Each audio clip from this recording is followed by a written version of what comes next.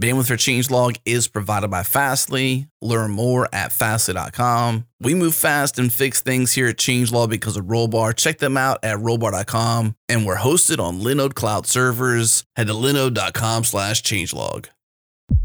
This episode is brought to you by DigitalOcean, the simplest cloud platform out there. And we're excited to share they now offer dedicated virtual droplets. And unlike standard droplets, which use shared virtual CPU threads, their two performance plans, general purpose and CPU optimized, they have dedicated virtual CPU threads. This translates to higher performance and increased consistency during CPU intensive processes. So if you have build boxes, CI/CD, video encoding, machine learning, ad serving, game servers, databases, batch processing, data mining, application servers, or active front-end web servers that need to be full duty CPU all day, every day, then check out DigitalOcean's dedicated virtual CPU droplets. Pricing is very competitive, starting at $40 a month. Learn more and get started for free with a $100 credit at do.co/changelog. Again, do.co/changelog.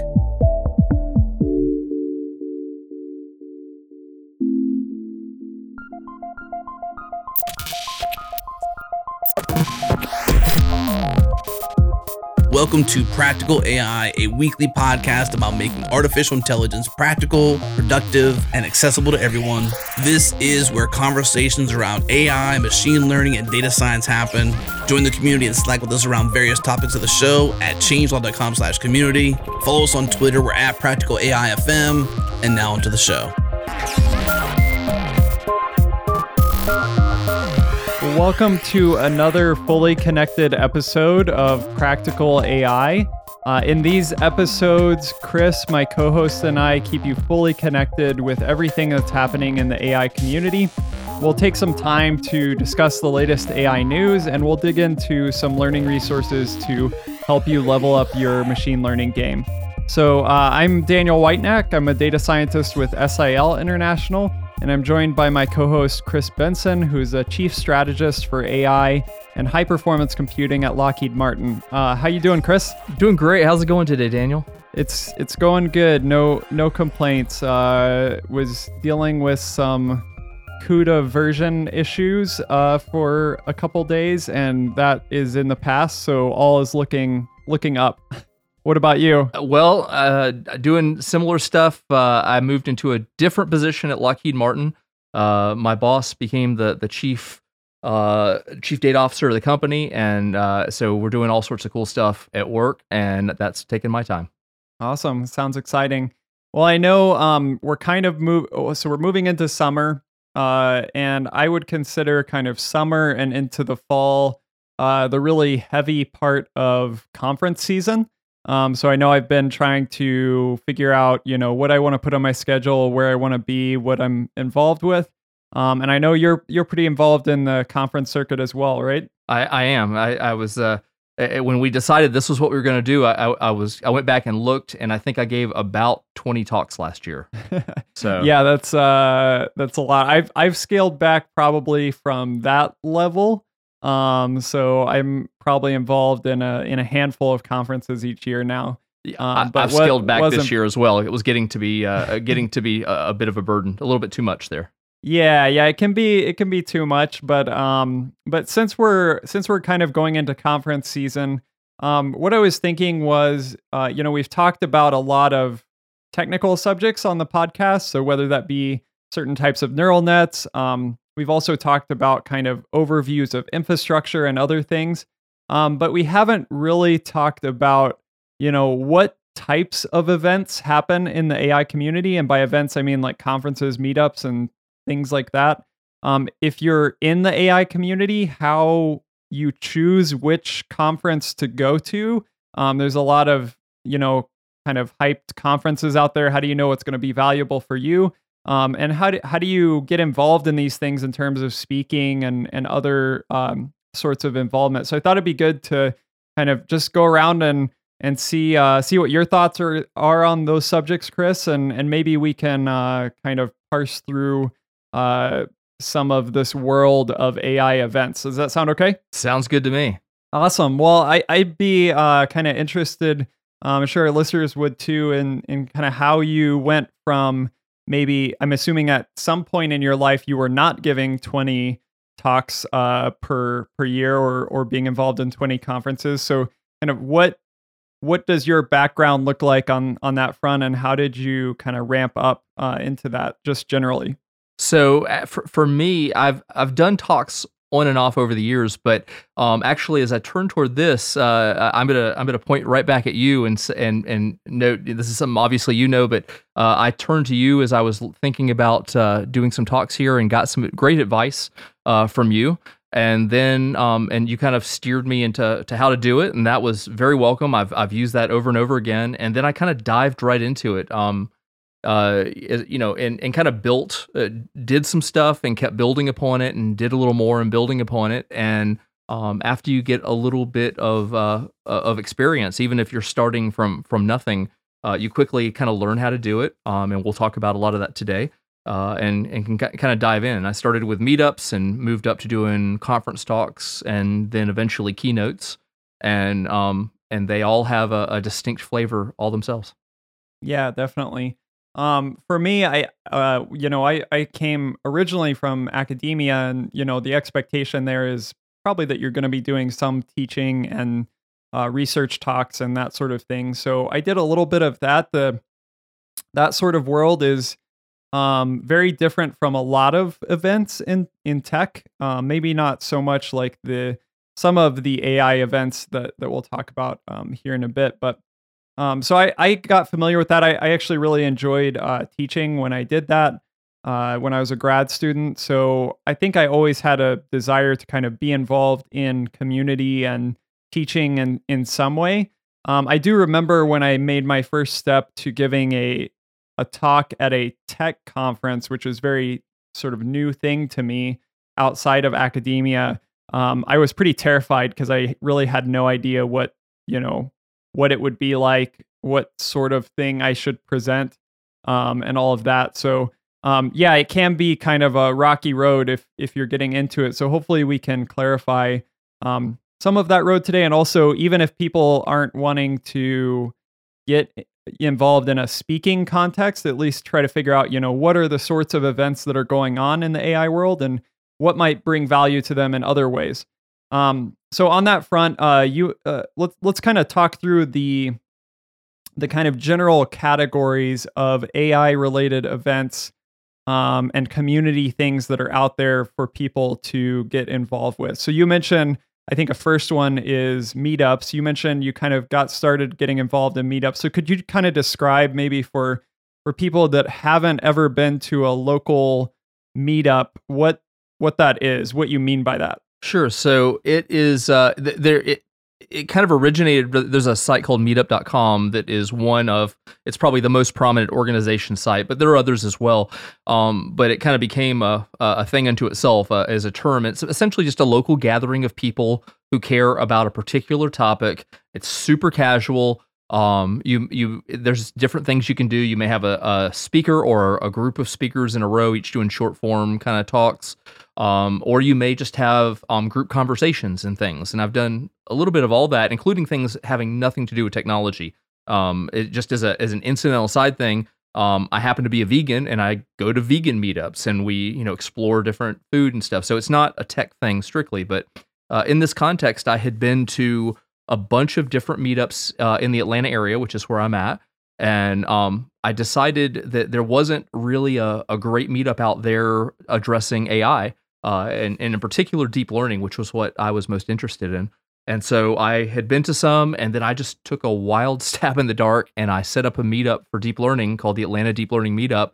And since I didn't, first time, I just made myself the speaker with an intro to deep learning content, and I put it out there, and I had no idea if anybody would show up. And I was pretty amazed that even coming into it cold and having no experience, a whole bunch of people showed up, and it's gone ever since then. And so I'm always telling people I say are afraid of speaking or getting involved, and I say just go to your local meetup and just offer to do something. And if you have if you have an interest in a topic but you don't actually know it, a great way to learn it is to promise in a month or two that you'll do a short talk on it. And even if you know nothing today, it puts the pressure on you to go learn it in that time, and then show up and casually give a few minutes talk on that topic. There just really isn't a better way to learn, in my view. Because if you have to force yourself to learn well enough to teach, then you're going to at least understand the topic at a basic level. I think you drew out probably some important points there. So a meetup, as opposed to a lot of other conferences, is generally like a grassroots sort of thing. Like you saw that there wasn't a deep learning meetup in Atlanta, so you created one. So there's just kind of people creating these. And so you will find kind of a good bit of variability in these. Some are really small, some are a lot larger, some are very structured, some are very unstructured. And some, have free food, some don't. You'll find, I think it's one of those things you have to be a little bit persistent with. If you're not starting your own meetup, then if you go to one and you don't like it so much, be persistent, because, I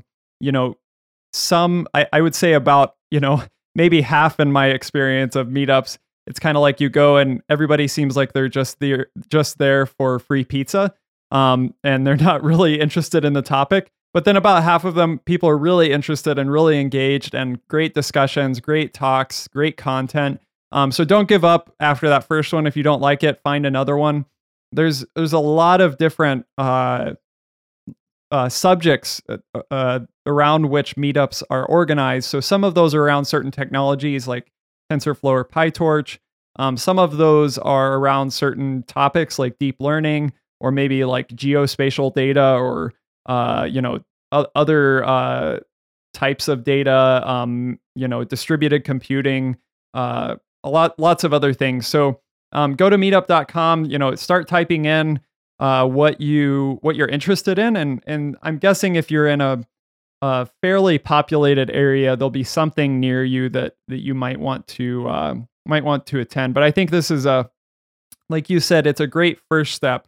If you're just getting involved in community sorts of things, go ahead and, even if you're not prepared to really take a leadership role, just get involved in the community, go there, meet some people, talk to people, and start making some connections. And volunteer, even for small things. It makes a difference, and it opens the door to meeting new people. And that's probably as important as any of the topics you're going to hear, is meeting other people that are interested in that and forming those relationships. For sure. So there's also, in addition to meetups, so these sort of grassroots thing in the AI community, there are a series, actually a lot now, a lot of large conferences. And a first group of these sort of larger conferences, I would kind of think of as large industry conferences. So here in a second, we'll talk about large research conferences. But there are large industry conferences, and I think you're probably familiar with this distinction as well, Chris. Could you kind of give your thoughts on that? Yeah, and there's a level of structure that you're going to find at a large conference compared to a smaller one, and we can talk a little bit about both. But at a large conference, they're going to have a very organized way and deadlines to submit your talks. And they're going to have a panel typically of people that are going through, if you're speaking or setting up various tracks. So they will attract hundreds or thousands of people to them, and so something large like I know well the O'Reilly conferences like O'Reilly AI and Strata and such, and they'll have multiple tracks, and so you're not going to see everything. You're going to see a very small percentage, but it's very structured.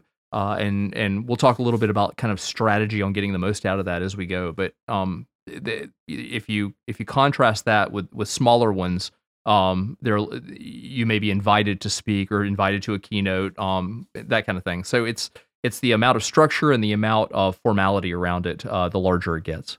Yep. And I think that these conferences, like you mentioned, so like O'Reilly AI, Strata, QCon, Spark Summit, MLConf, Applied Machine Learning Days. There's a whole bunch, and we won't attempt to list out all of them on this podcast. But you'll kind of get a sense of these conferences being places where people from larger companies and also people from startups as well, but mostly people from industry, are really presenting about their kind of applications of AI. and their kind of unique infrastructure around AI, how they used AI to solve certain problems. And so it's I would say more tech and application focused in the industry context, which is different from some other things that we'll talk about here in a second. Yeah, another thing, it might potentially be a downside in some of the larger ones is you'll also see a lot more commercialization these days. Yeah, some of them are expensive too. Yeah, they can be very expensive, and you really have to pick and choose what you want to, because there are talks that they will. There may be a technical topic, but it's really about what a particular company is doing very specifically, and it's kind of there's a little bit of branding around it. So I've gotten very particular in how I choose to spend my time at the larger ones. Yeah. In some cases, you'll see kind of sales pitchy talks, but I would say there are good large industry conferences where the content is really good. I think you just, like you said, you have to be aware that, that's a possibility. Could be the situation. Yeah. I think that one trend that I've been seeing, which is kind of another category of industry conferences or events, is kind of like smaller topical or specific, so topical events or events focused on particular tool sets. Mm-hmm. I've seen a lot of these pop up lately. There have already been the TensorFlow Dev Summit and PyTorch Developers Conference, but I've seen things recently pop up around certain languages, of course, like the R conferences. But there's also like a spacey conference called IRL, or in real life. I recently saw announced an Allen NLP Summit. There's a lot of different kind of events that are smaller, so it might be like 50 or 100 people there, but it's the 50 or 100 people that are really, really interested and in the weeds with spacey. And so if you're that type of person that is really like into a particular topic or tool set, and that's like kind of where you live and do most of your work, that could be the most valuable thing for you. Instead of spending $2,000 or $3,000 to go to a large industry conference where there's very broad presentation of content, it might be better to just go to a place where you're going to be able to focus and hear a lot of content about the specific topic or tool set that you're focused on. Totally agree. And there's another niche that I've seen small conferences do, is that there's kind of the space between where a meetup is and where a full large conference is. And I've seen it kind of as an intermediary thing, to where you might have a meetup or user group that is meeting on a monthly basis in a meetup context, but then once a year they will try to put on a larger event that still caters to their community and bring in external people and such. And so that's I've gone to several of those. Data SciCon in Atlanta is one. Applied Artificial Intelligence Conference in London a few months ago was another one. And it's not the massive scope. I even saw there was a really good one that I went to that was actually put on by a group of college students at Vanderbilt called Emerge. And it particularly impressed me because it was these were young adults that were not really out into industry yet. They were still taking classes, but they managed to come together and do it. And so and it turned out to be a fantastic conference. So I've really gotten to where I like those in between levels. They're large enough to get more than you're going to get out of a meetup, but yet they're still small enough to where you actually meet most of the people there and have a great chance to network locally. Yeah, definitely. So the last category that I think I would put on my categories of events when I'm thinking about events to get involved with or research is actual AI research conferences. So there's a set of events that are really geared towards original AI research. So this is a lot of people from academia, so from universities, but also people from industry that are from like R&D departments and other places, and places like OpenAI or maybe Hugging Face and other places that are really pushing the boundaries of what what's people have done with AI before. So it might be people that have a new, kind of large scale language model, or people that are doing some sort of very interesting unsupervised video methods or something like that people really haven't done in this way before. So a lot of times those things are presented at conferences like NeurIPS or EMNLP or ICLR or CVPR. So these are all kind of very big mainstream AI research conferences. A lot of times they sell out, all of their tickets. You might not even get a place there. It's also kind of a high barrier to get something submitted to those. At the same time, like the things that are presented there are just mind blowing. So it's not worth totally writing those things off. And if you want to kind of go down that research path, there's definitely chances to get involved there. Yeah, the topics are very advanced, and they're probably not for a general audience. You really have to already be at some level of expertise in the field to get meaningful stuff out of that. And so, but that's also where you'll find all the big researchers, around the world in the various organizations, whether it be, OpenAI, Google, Microsoft, you name it, they're there. So it's a totally different type of thing than, say, one of the standard large industry like O'Reilly's and such.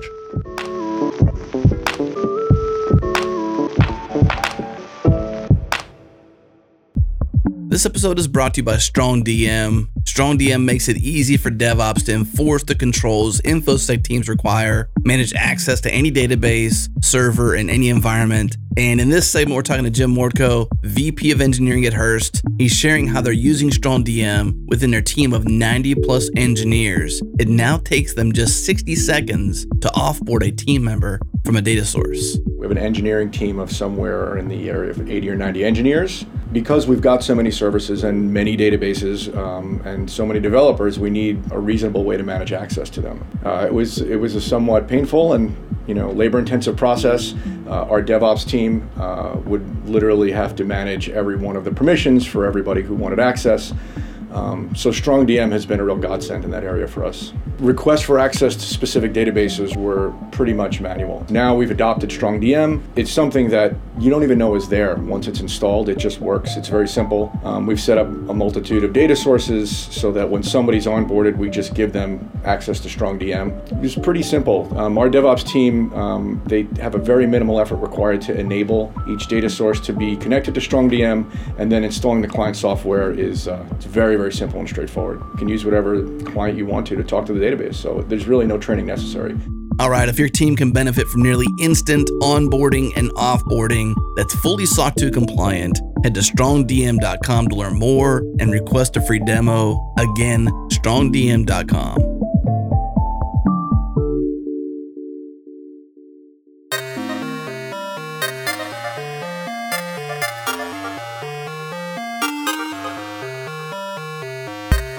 All right, Chris, so now that we have our kind of general categories of conferences, so we've got research conferences and smaller topical or focused conferences, we've got larger industry conferences, we've got meetups. In your opinion, maybe we should kind of, where we should go next is talking about our opinions on why we should, or why we participate in these sorts of events, and maybe why we would recommend other people participating in these. What are your thoughts there? It's interesting. Something I noticed both about myself and other people that I've talked to. When people are first starting to go to conferences, they tend to say, "I'm going to go and I'm going to listen to all the talks." They want to get their money's worth and sit through. But after you've been to some, you start, like I alluded to earlier, kind of picking and choosing and figuring out where you're going to get the biggest bang for the time that you're spending there. And so I know for me, there are a couple of different areas. And one obviously is that during that conference, you have a concentration of expertise, about, the topics that the conference covers. And so, if you are doing work in a particular area or interested in a particular area, it's a great way to try to accelerate your learning process. And the way that I do that, at least, is I I differentiate what can I get done on my own when I'm not at the conference versus what do I do with all these experts around that I have access to. And so I will try to pick and choose the issues, and I will try to connect with people so that if I'm having trouble finding answers or how to get started on something in a certain area, or maybe I've run into a difficult problem that's not well documented, that's a fantastic kind of thing where you can go up to people who are, who have been there and done that and quickly get through those hurdles. And so that is one way that's one of the parameters that I'll use when I am trying to figure out what talks I'm going to go to and what people I want to meet. Yeah, and I think that particularly the larger industry conferences, you can kind of go into them and say, instead of saying I'm going to just try to consume as much material as I can, you can be very, like you said, very targeted. So I remember going to a couple conferences, it was probably a couple of years ago now, when I was thinking about the best way to run TensorFlow distributed in Docker containers. Is that possible? Are people doing that? What are best practices for utilizing GPUs when you're using Docker containers? And that might sound kind of focused, but at a larger industry conference, there were a ton of people there that were, first of all, using TensorFlow. Second of all, doing some sort of deploys involving Docker. There were a bunch of people there involved in GPU stuff, and maybe people from NVIDIA. And so what I could do, like at that time, is just say, okay, who are all those sorts of people? Let me go to their talk, which is probably interesting anyway, but let me go up to them afterwards and kind of, hear more about their talk, but also pick their brain on some of these things, discuss some of these topics, how they're doing certain things, what recommendations they would have. And so it's really a shortcut to very concentrated information, like you were saying. Yeah, totally. I use it to accelerate things, and it kind of leads to the next thing that I wanted to mention, and that is a big part of conferences is networking. It's getting to know people. It's part of this. So you may think, I want to solve the problem that's been bugging me that I've spent the last 2 weeks trying to figure out how to deal with, and I'm struggling with it. And you start with that, but then you get to know them, and you may keep up with people thereafter and start building relationships. And over time, in a lot of ways, that becomes even more dominant than access to the expertise itself. Is having those relationships. It kind of enriches what you're doing, your professional life and developing friendships and stuff. As a good example, you and I both know Matt Ryer originally from the Go community, the Go programming language community. But we got to know him at conferences and met him, and he's a funny guy, super smart. He's now on Go Time as one of the co-hosts, and he was also our first guest on this podcast. He was our very first guest, one of a couple. And so those kinds of friendships that you will meet people and see them over and over again. And I have quite a few good friendships that I have started at conferences of people that I've met, and then we just kept up with, and then periodically we'll see each other at these events. And I can't tell you how much value and enrichment I've gotten out of that. Yeah, and I think that networking is really great for building those relationships, and also just in general, kind of making your life a little bit more productive. I know now I've been working on distributed teams or as a remote worker for, I'd have to count up now. It's probably at least 3 or 4 years. I forget. But a lot of times the places where I meet with my distributed team is at conferences. So if there's a conference we're interested in, why don't we all meet there so we can both attend talks, but also have some kind of in-person time. So there's that useful bit. But also if you're involved, the AI community now is really driven by open source. So, whether it be TensorFlow, PyTorch, the Onyx project, things related to NVIDIA, things Microsoft is putting out, Spacey, all of these different, sets of tools that are really driven by open source. And, if you're working in AI very long, you're going to, at the very minimum, start using open source projects very heavily. But ideally, you'll also start contributing and being a part of those communities. Maybe you're a part of, special interest groups for open source community, or you're opening issues. Hopefully, you're submitting PRs and that sort of thing, pull requests.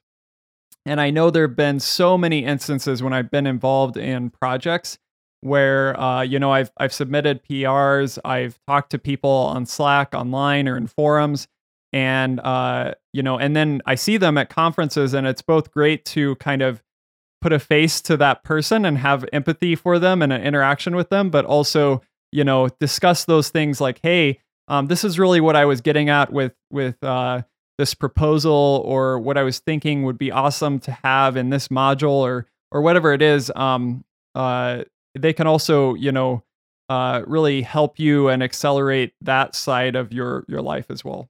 Yeah, absolutely. It's I know, like when I was at NVIDIA GTC a couple of months ago, we probably spent. I work for Lockheed Martin. We probably spent as much time with a bunch of us that had come in for the conference doing Lockheed specific stuff off to the side, and getting FaceTime instead of it just being conference calls and such. So that was great. And really, I think when you get to that point, and you have the expertise available, you have the networking side of things, and then you have this capability of getting other things done, you really start to plan your time out in terms of how you're going to get the biggest effect, for the time spent at the conference. So, and I find that personally, doing that, I get a lot more out of every conference than just going and just planning to sit through just talks or something.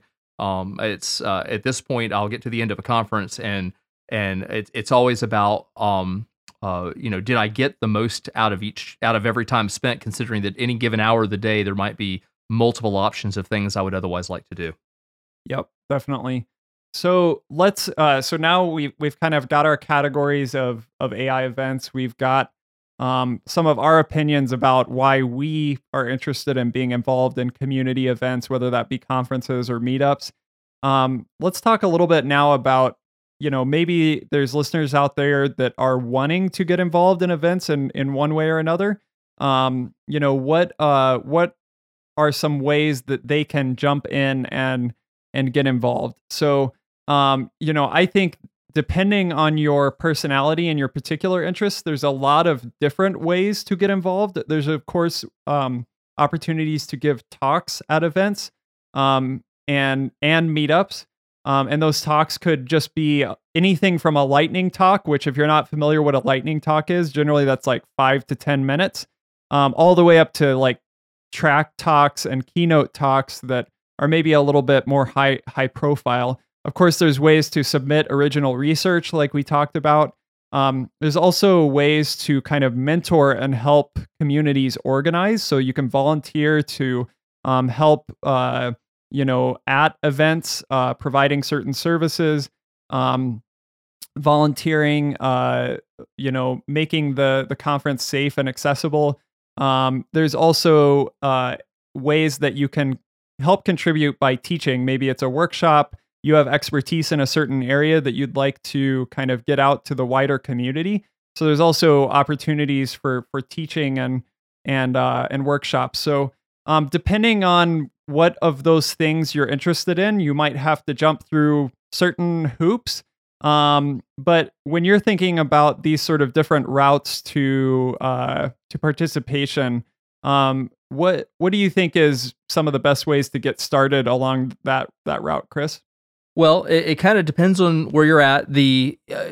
Starting, if you're just getting started in the field and you want to be able to go to conferences, and maybe you're a college student and don't have budget, you mentioned volunteering, and that's huge. There are so many volunteer opportunities that people can do and start working their way in. And then, you can get a pass because you're part of the staff there. You might manage a room. There's lots of different things that you can offer up that the conference is going to need.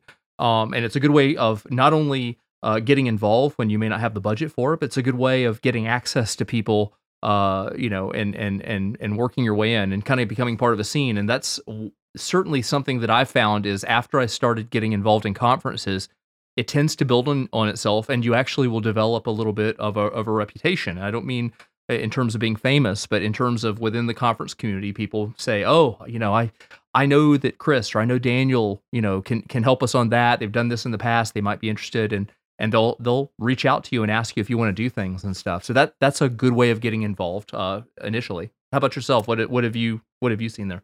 Yeah, I think that in my mind, a kind of good general scaffolding or roadmap to think about if you're kind of new into the community wanting to get involved is, like we've already talked about, get involved locally first at a local meetup. Ask to give a talk, ask to help volunteer. And as you do that, you'll kind of find out where you're interested in being involved, whether that's speaking or on a particular topic, or you have specific expertise in a certain place, like, maybe it's transfer learning or maybe it's computer vision or whatever it is. And then that will kind of help you decide how you want to contribute. Once you've decided that, then go out and do some research in these different areas, in the industry conferences, in the research conferences, in the smaller conferences. See what's coming up maybe later on down the line. Like, if I'm at this point now going into summer, I might be even looking at spring of next year or into summer of next year, and what's further down the line that I can plan for in advance. Try to think up some ideas for talks and workshops or papers. Find out what that event that you have targeted out ahead of time, what opportunities there are. Are there talk opportunities? Are there lightning talk opportunities? Are there workshop opportunities? Document those things, make sure the prices and the submission process are clear to you. And one of the biggest things that I would recommend is get feedback. So you're already going to be involved in your local meetup, and maybe you're involved online in forums or other things or open source projects. Ask some of your contacts in industry to review your abstract or to listen to your talk or to review your submission. That's a huge help as you're preparing to submit. The other last thing that I'd love to mention on this front is, for a lot of people, there's financial or other barriers that may kind of stifle or prevent you from participating in certain events. But I'd really encourage you, if you feel like you're in that place, don't give up. Be encouraged. We'd love for you to reach out to us on our Slack team or our LinkedIn page or something. So you can find us at changelog.com/community. And there are conferences out there that are willing to give scholarships for minorities and for other people coming from other communities. Maybe you're a student, maybe you're coming from a nonprofit. There's a lot of different routes into this. So if you feel like you're having trouble finding something that fits, reach out, and we would love to do our best to help connect you to those programs and those ideas. But there's something out there, and I'd encourage you to kind of be persistent and find that, and hopefully you'll find a welcoming community that will really kind of help build momentum in your career.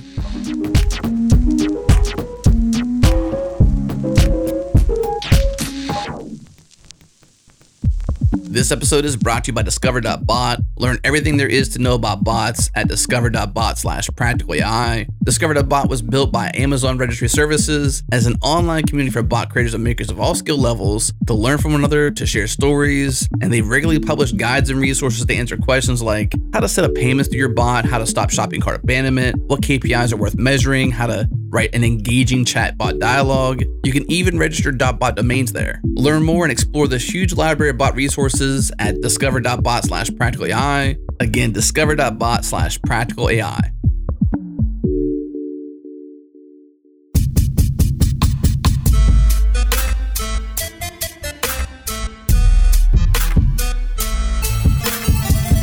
Let's turn to actually what it takes to do a talk at this point. That's obviously only one of the ways to get a lot out of a conference, or a meetup, but it's a big thing, and it's not as hard as a lot of people expect it to be. There's a lot of people have fear of getting in, but honestly, that's kind of everybody that's there is in the same boat, and so I've seen people really blossom by deciding to start off maybe at a meetup and give a talk, and they do that, and it works out better than they thought, and so they decide to, hey, I'm going to try a small conference and submit. And so there's a lot that goes into those different things, and there's different types of talks. We've talked a little bit about starting off with a small, very casual talk on a topic at a meetup, but then after you feel pretty good about that, if there's a particular topic and you feel a little bit more confident about it, and you've spent a little bit of time working in it, and you think that you have developed enough knowledge in that to share with people, then I really encourage people to go ahead and submit their first talk to a small conference. It's a great learning experience. Good chance that you may not get it at first, and hopefully with some of the things that we'll talk about over the next few minutes, we can talk about how you're going to increase your chances of being accepted. But if you kind of work your way into that, you might be a lightning talk as well, which is very short. In some ways, it's very different. It can be very time sensitive in terms of what you're doing. And then if you get good at it down the road, you may find that people are inviting you to do keynotes. And so it's essentially working your way gradually up a kind of a natural progression up a ladder in terms of where you want to go and the types of talks that you want to give. I'd love to dive into what you just mentioned, Chris, which is really kind of what to think about as you're preparing content. So this may be for a track talk or all the way up to a keynote. But what should you be thinking about, even if it's for your local meetup? What should you be thinking about as you're preparing to present some type of content? So there's a lot of ways to go about this. One of the things that I would suggest is, it's kind of like I've heard people talk about, how do you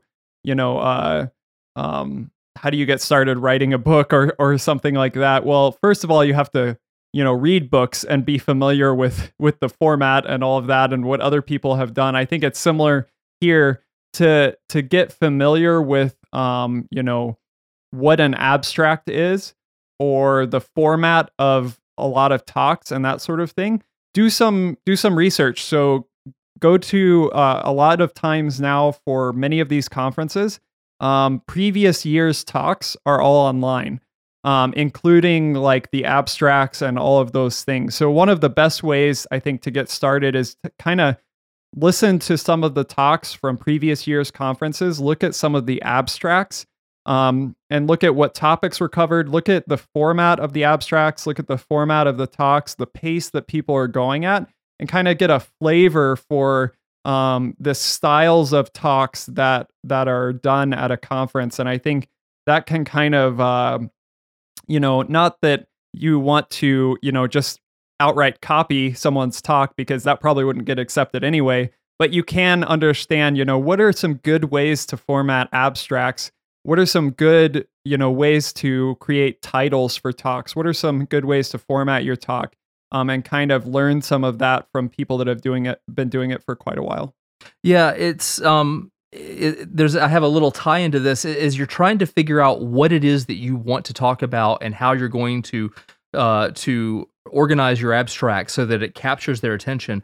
As I hope our listeners know, last week we had O'Reilly's chief data scientist, Ben Lorica, who was interviewed, and that was when I was at O'Reilly A. And when we were not recording the interview separately, I asked him, because he's the chair for the program, and I asked him, I said, Ben, I've submitted talks and been accepted by O'Reilly. I've also had talks rejected. What advice would you give me? And it was just the two of us talking at this point. And he said, it's amazing how many people will, in their abstract, will talk about what it is they want to cover, but they don't talk about how they're solving it in the abstract. And so he said it becomes a little bit too loose. And I'm paraphrasing Ben. I'm not quoting him directly, but he said really focus not only on the problem statement, but on how you're approaching the solution very specifically. And so that until I just said that was my secret weapon. But now everybody has heard that. That came straight from Ben. And it was a great point. It's share with your potential audience what problem you're trying to solve, but then talk about where you're going to go. because you could actually have multiple talks about more or less the same thing with different types of solutions. And even so, those might get accepted together because they're all well thought out approaches to a given problem. So I know that for myself, I'm kind of going back through how I'm doing abstracts and being very, very solution focused in what I put out there. Yeah, I think you have to be specific. So, if I'm thinking about submitting an abstract, let's say I'm working in machine translation for low resource languages. If I'm thinking about that, I want to tell a story, but with specifics. So, I want to grab people's attention, but not in a very general way. So the way you should not start out is like these sorts of statements like, as we know, data is the new oil or something like that. It's like everybody that's been at these conferences and reviewed abstracts, they're tired of hearing that. What they want to hear is, like 90% of the world's languages have no automatic machine translation available through Google Translate or other means. We at company X have developed blah, blah, blah with specifics about solving this issue and, really helping this target people or, whatever it is. So you want to grab people's attention, but be specific. Right? Absolutely. You want to be unique and show that you have a unique way of assessing the problem and providing a solution to it so that people understand that when they come and see your talk, they're going to get something they're not going to get anywhere else.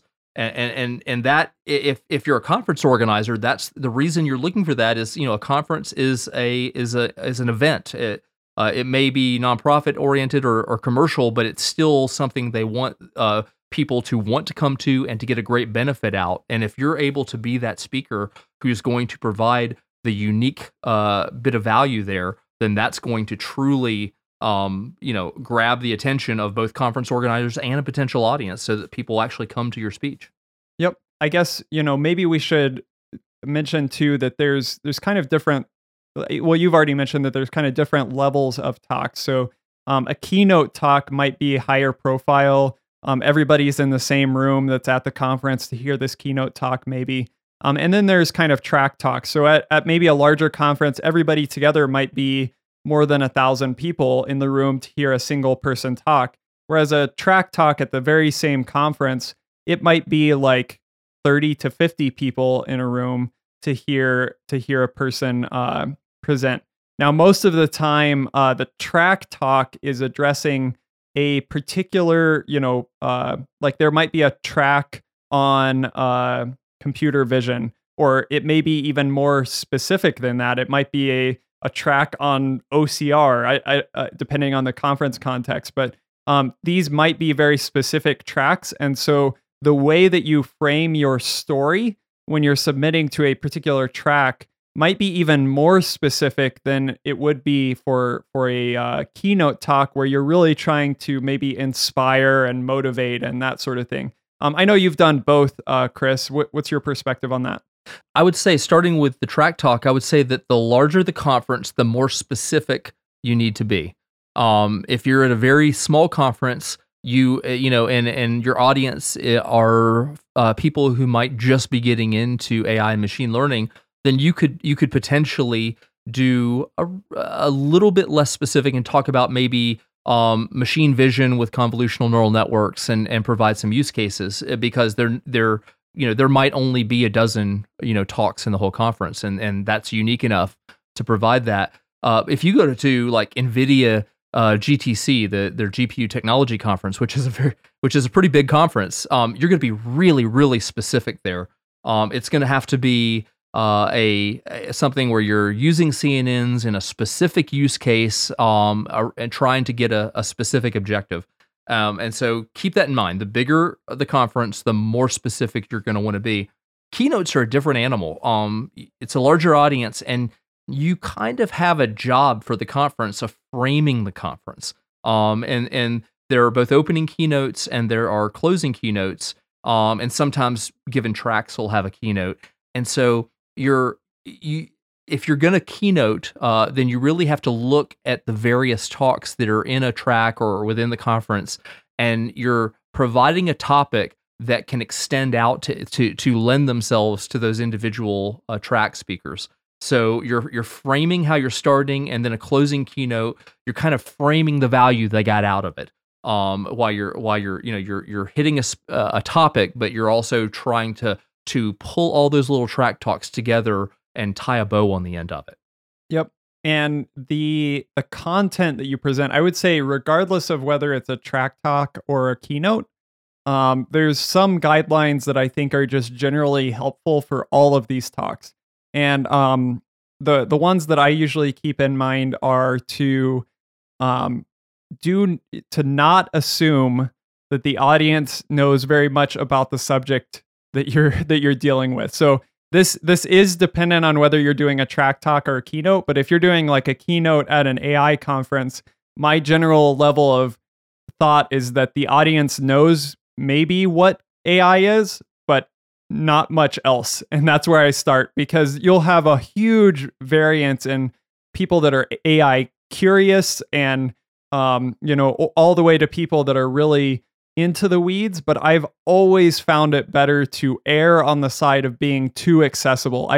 I've had a lot of times where I've been too detailed and I know that I've lost people, and I've had almost no times where I feel like I've been too high level or too accessible for people when I've created a talk. So I think it's better to try to err on the side of accessibility. And part of that, I think, is using pictures. Using pictures and trying to keep yourself from using too much jargon. You're going to have to use some jargon, right? But if you're using a whole bunch of acronyms more than you really have to, or other things, sometimes it's better to use pictures and to not make too many assumptions. And of course, for a track talk, maybe that's adjusted a little bit. Like if it's a track on machine translation, maybe you assume, okay, these people may have a baseline understanding of machine translation, but that's as far as I would assume. I wouldn't assume that they are even familiar with the type of machine translation that I'm going to be talking about. So I think it's better to err on that side. I completely agree with you. And if you are going to use jargon, define it along the way. Because especially these days with so many conferences having the talks on the internet after the conference is over, you may have a large number of people. The majority of your viewers may happen after the conference is over when they're viewing it on YouTube or some other platform. And so, may be very conservative in what you're assuming about your audience. And there may be people who just know everything there is to know, like you, that are there, but there may be people, as you said, who just barely aware of the topic and they're interested in learning more. And if you don't help them through that by either not using jargon or defining it, then you're going to lose them along the way, and they're not going to get the value that you're hoping they're going to get out of it. And pictures, absolutely. I mean, this is a medium that lends itself. You're doing a talk, but you definitely, and a little bit of this is probably some of the standard stuff that we talk about. You don't want it just the same thing that you're saying. You don't want that on the screen. You certainly don't want to read off your slides. Have a picture that emphasizes what you're trying to say and is really, really focused on getting that idea across, so that you're complementing. You have the verbal and you have the picture, and together they help communicate what you're trying to the audience. Yeah, and maybe we can kind of end, start to wrap up and kind of discuss one more thing, which I think is relevant even beyond the conference setting, which is the way that you present content, even if it's in your company. And I think this is relevant if you're giving an AI talk at a conference, or if you're presenting your new AI-driven application to stakeholders within your company. A lot of this stuff carries through, like what we've already talked about assuming knowledge and using pictures, but also in the way that you prepare. So you've already kind of hinted at this, Chris, but in the way that you prepare, you can prevent a lot of pitfalls. So I think one of the biggest things that people are probably making the wrong assumption about is that these keynote speakers that give really awesome and dynamic keynotes at big conferences are just naturally good at doing that. And, it could be that they're used to it, and it could be that they have developed some good methods, but these people practice. And the only way to present yourself as that kind of as confident and not very rambling and not very wordy, but concise and effective is to practice and know exactly what you're going to say and practice it over and over. Practice your slide transitions. Practice, and not only in front of yourself and not only silently. Practice out loud. Practice standing up. And find someone, even if it's via Zoom or some remote way that you work, have someone listen to your talk and give feedback. Take note of when you are getting sort of rambling or maybe going off subject, and really dial those things in. So I think, people think that some people are just really good at this and others aren't. And there are people that it comes more naturally to, but for the most part, I think the people that do a good job at this put in the time to practice. I completely agree with that. One of the advantages of practicing a lot is as you go forward, it gets easier across multiple talks because you will develop a style as a speaker, and you'll come to be able to rely on your style to help understand how you're going to transition. It's not going to be your first, second, or third speech, but eventually you kind of know how you approach a certain thing, and you know how long you need, and that will help. You're still going to be practicing, but it's like anything that you do a lot. You kind of have that muscle memory effect, and that will happen with giving talks as well. Couple of big gotchas that I wouldn't want to close out without mentioning are a lot of times speakers will put way too much on a given slide. All sorts of data and charts and stuff, and it is compact, and the audience will be trying to figure out what each of the components on that particular visual are, and it detracts from what the speaker is saying. And so I often tell people there are two types of visuals. There are visuals for when you're speaking, and there are visuals that you study when you're not speaking, that you would sit down in your office and read and try to understand and analyze, and those are very different.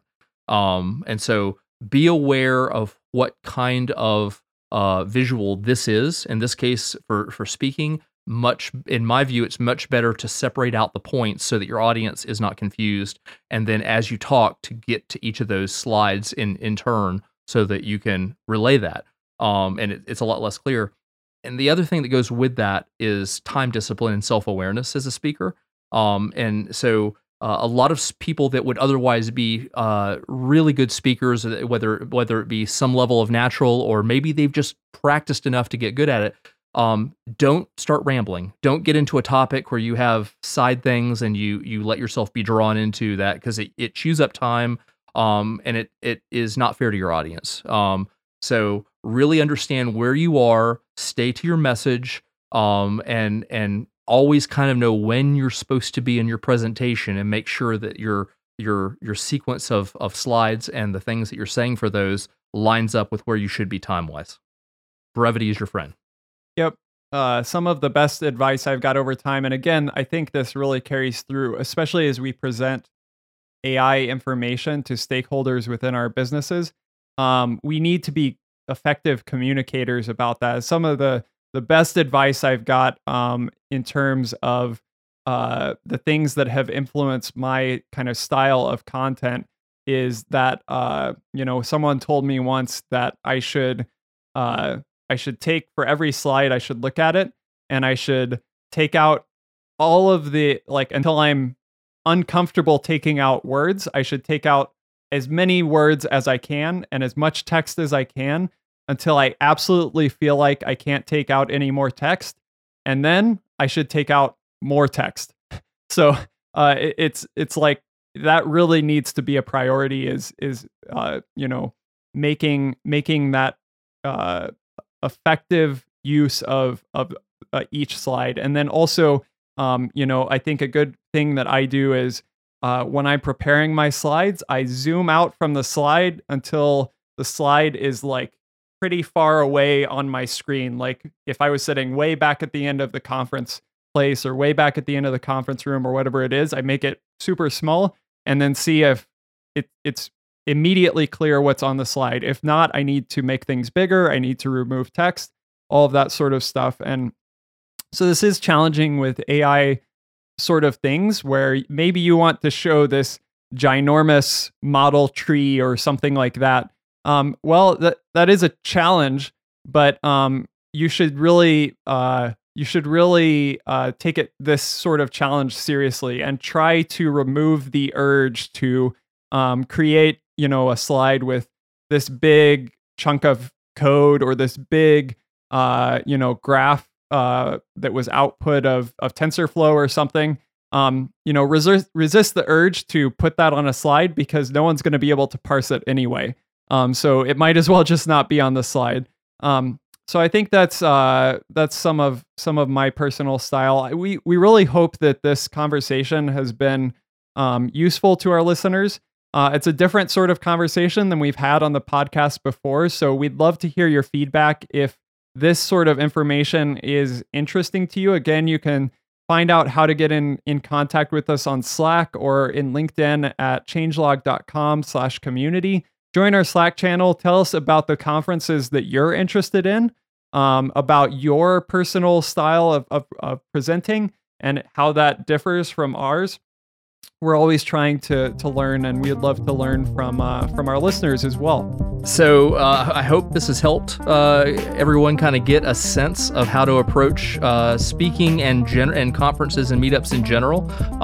If we've given you some tips on how best to get value out of each of these types of meetups and conferences, then we'll have done what we set out to do here. So good luck, be bold, and just get out there and do your thing.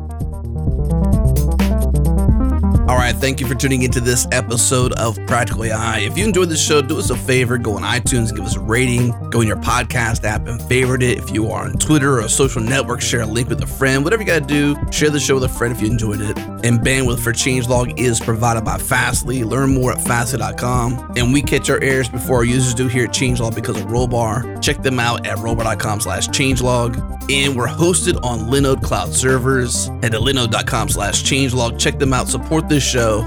This episode is hosted by Daniel Whitenack and Chris Benson. The music is by Breakmaster Cylinder. And you can find more shows just like this at changelog.com. When you go there, pop in your email address, get our weekly email keeping you up to date with the news and podcasts for developers in your inbox every single week. Thanks for tuning in. We'll see you next week.